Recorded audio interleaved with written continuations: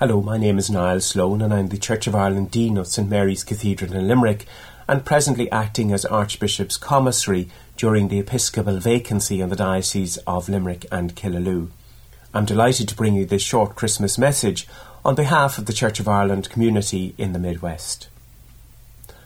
On the first Christmas, we learned that Mary and Joseph made two significant journeys, one of which involved a substantial distance. We cannot begin to imagine what it must have been like for that young couple. I doubt many pregnant women would choose to travel halfway across the country through dangerous terrain on the back of a donkey to spend the night in a cold outhouse. Yet, 2,000 years ago, this couple did exactly that, obeying the authorities and the law of the land, and they duly went to Bethlehem. In a strange turn of events this Christmas, we are being encouraged by the authorities not to travel. If we are, there is talk of valid COVID certs, passenger locator forms, PCR and antigen testing. Naturally, this has brought frustration and upset. Many families once again will be separated this Christmas and unable to share the season of goodwill with loved ones. As creatures of habit and tradition, many of us are being forced out of our comfort zones and having to celebrate this Christmas in a different way than we might hope or desire. The traditions of Christmas are as much a part of the season as the birth we are preparing to celebrate.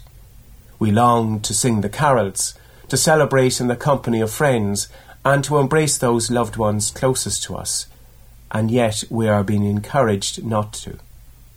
The question then is, how can we celebrate this Christmas in a way that is meaningful, happy and joyous?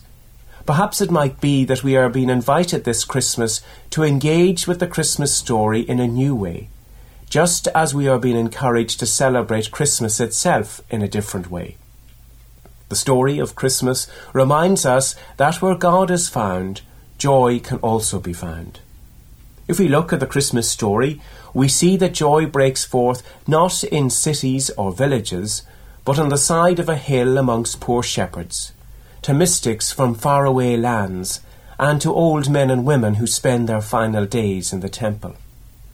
The story may also illuminate where God and life and joy may be found in the experience of this pandemic. Here we might look to simple and courageous and selfless human deeds in our cities, towns, villages and local communities.